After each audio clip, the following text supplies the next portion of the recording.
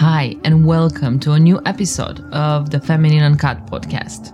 Today, we're going to dedicate our conversation to rituals because they're there for us every single day and they tend to turn into routines. So let's see if we can bring a more in-depth perspective into our routines and turn them into profound rituals that ignite our feminine energy and bring us passion, aliveness, and magnetism.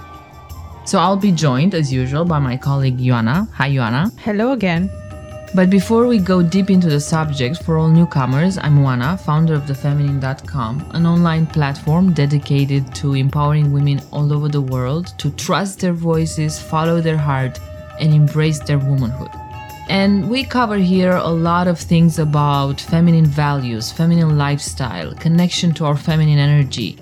How do we nurture passion, sensuality, intimacy? How do we bring a voice to our visions? And how do we live a fulfilled, expressed womanhood? We also want to challenge myths, and we dedicate this podcast to supporting you into living the life you love as a woman. And today, with Ioana, my colleague, we're gonna tackle the hectic rhythm in our day life.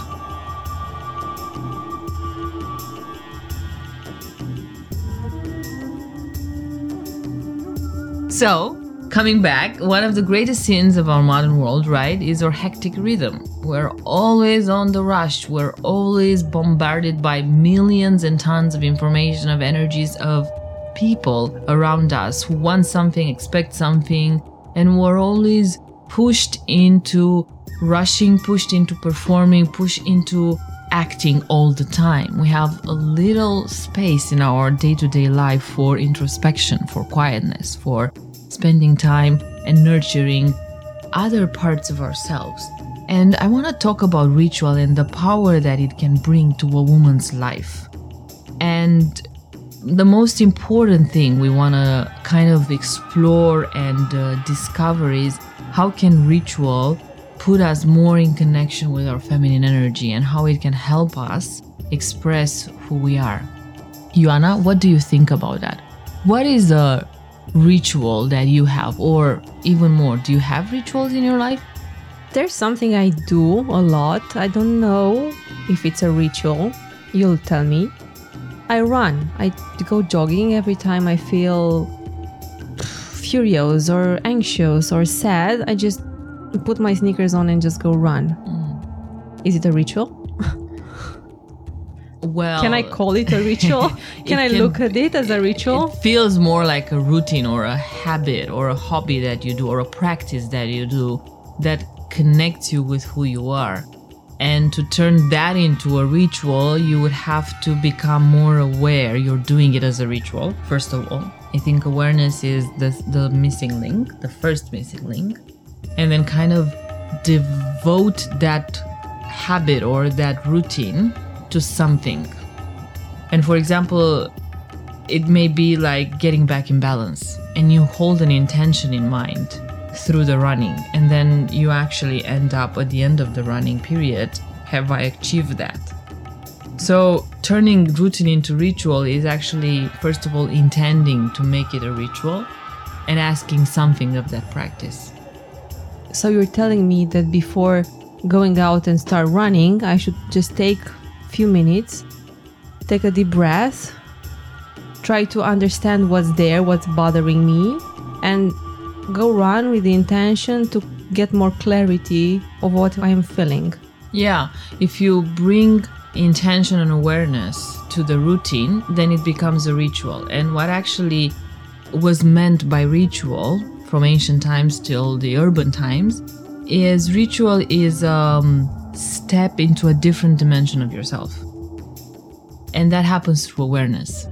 And what's that dimension of yourself? It's those deeper parts of yourself, like your emotions, that need a voice and they need a space to be voiced inside of. So ritual is you bringing more awareness into your inner space and becoming more conscious of other parts of your own self that want to also have a voice in your experience of living life. Does it matter how our rituals look like? Because for me, running doesn't sound like a very ritualistic practice, because when I'm thinking about rituals, I'm thinking about a very sacred space and a very ritualized behavior. Can we call running or just the coffee we have in the morning rituals? If you make them with conscious awareness, yes. And if you hold an intention that during that moment and time and space, you are devoting that time to practicing something. If you're just drinking your coffee, then you're just drinking your coffee. If you're drinking your coffee with the awareness of being with yourself, of sensing who you are, of connecting on a deeper level with your experience of life, then that's a ritual. And I think that confusion came from the fact that in ancient times we went to a sacred place and we had a priest or somebody who was conducting the ritual. So the power of the sacredness of the ritual, of the ritualistic experience, was in the hands of somebody else. And in urban times, we don't necessarily go to church, or if we do it once per week, right? So how can we bring the sacredness into our life, and why is that important? And I think the sacredness can be brought in our life by taking the accountability that we can infuse everything we do with sacredness. And if we do that, if we come from our connection with our heart, for example, which is the first link of a sacred experience, then once we're there in the heart and we're drinking our coffee in the heart, and then that can really turn into a sacred moment. So bringing the power to us and infusing sacredness in everything we do gives us a sacred life. And why is that important to women? Because I think that's really relevant, is for women need their soul every day. They don't need it just when they go to church. Because a woman lives through her soul. She wants to feel. She wants to understand how she experiences, tastes, feels every single thing she does. That's the moment when a woman becomes alive. So the power of routine turned into ritual is the power of living a sacred experience connected to your soul every single day. And that brings you aliveness as a woman. It's like a action board. It's like a start, engage kind of an experience. Why is ritual important for women? It brings the experience of constant nurture, not only to the physical body, but to the emotional and soul bodies. And we need nurture in our lives as women.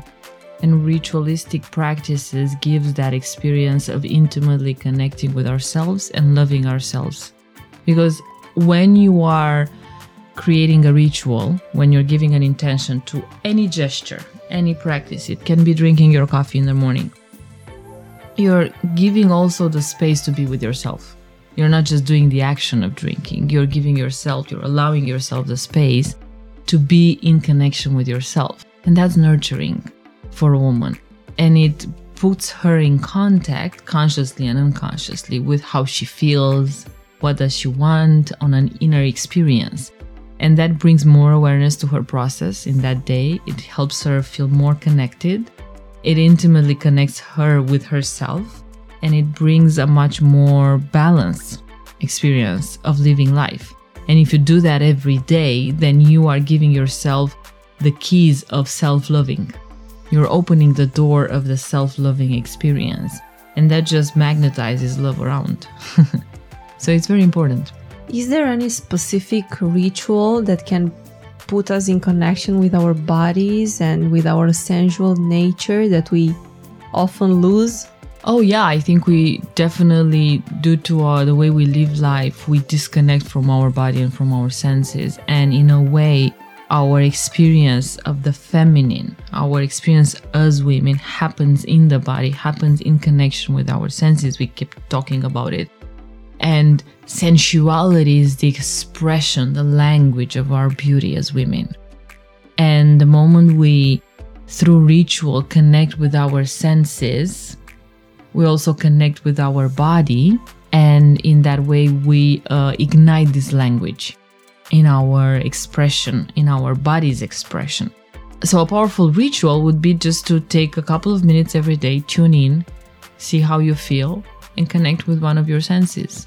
It can also just be caressing something a texture of a material that you really like, or a flower, visualizing a sunset, smelling a beautiful perfume, or your cup of coffee, etc. So just bringing awareness to each sense,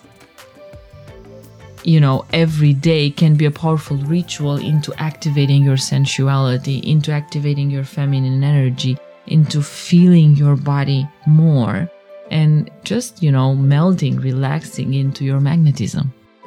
Now I would love to hear some tips and tricks. Can you give us some practical advice of what we can do tomorrow morning, for example, to get back in connection with our sensuality?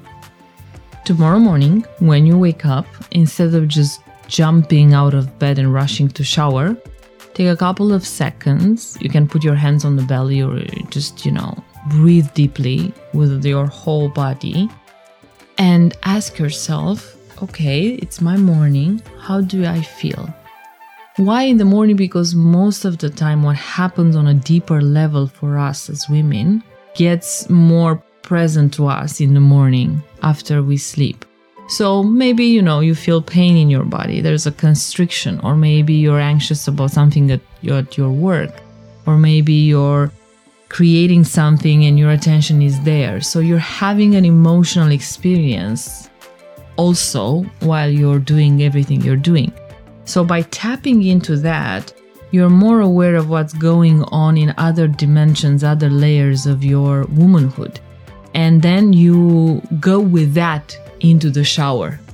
And for example, you turn the shower into a ritual by allowing the water to caress, nurture, feed you, and also melt whatever anxiety or emotion you have. Specifically and intentionally, with you giving yourself access to the fluidity of the water, which is also feminine, and allowing yourself to flow with your emotions and see what changes, and see how you're much more informed about your inner process and your emotions and what you actually want to accomplish. You have much more clarity after a ritual about what's happening in that situation. Or you will just feel more alive if nothing is happening, or more connected with your body and bring more joy to your life experience. So that could be a ritual. That could be actually a routine turned into a ritual, and it can bring great benefits. Okay, thank you for the very precious advice.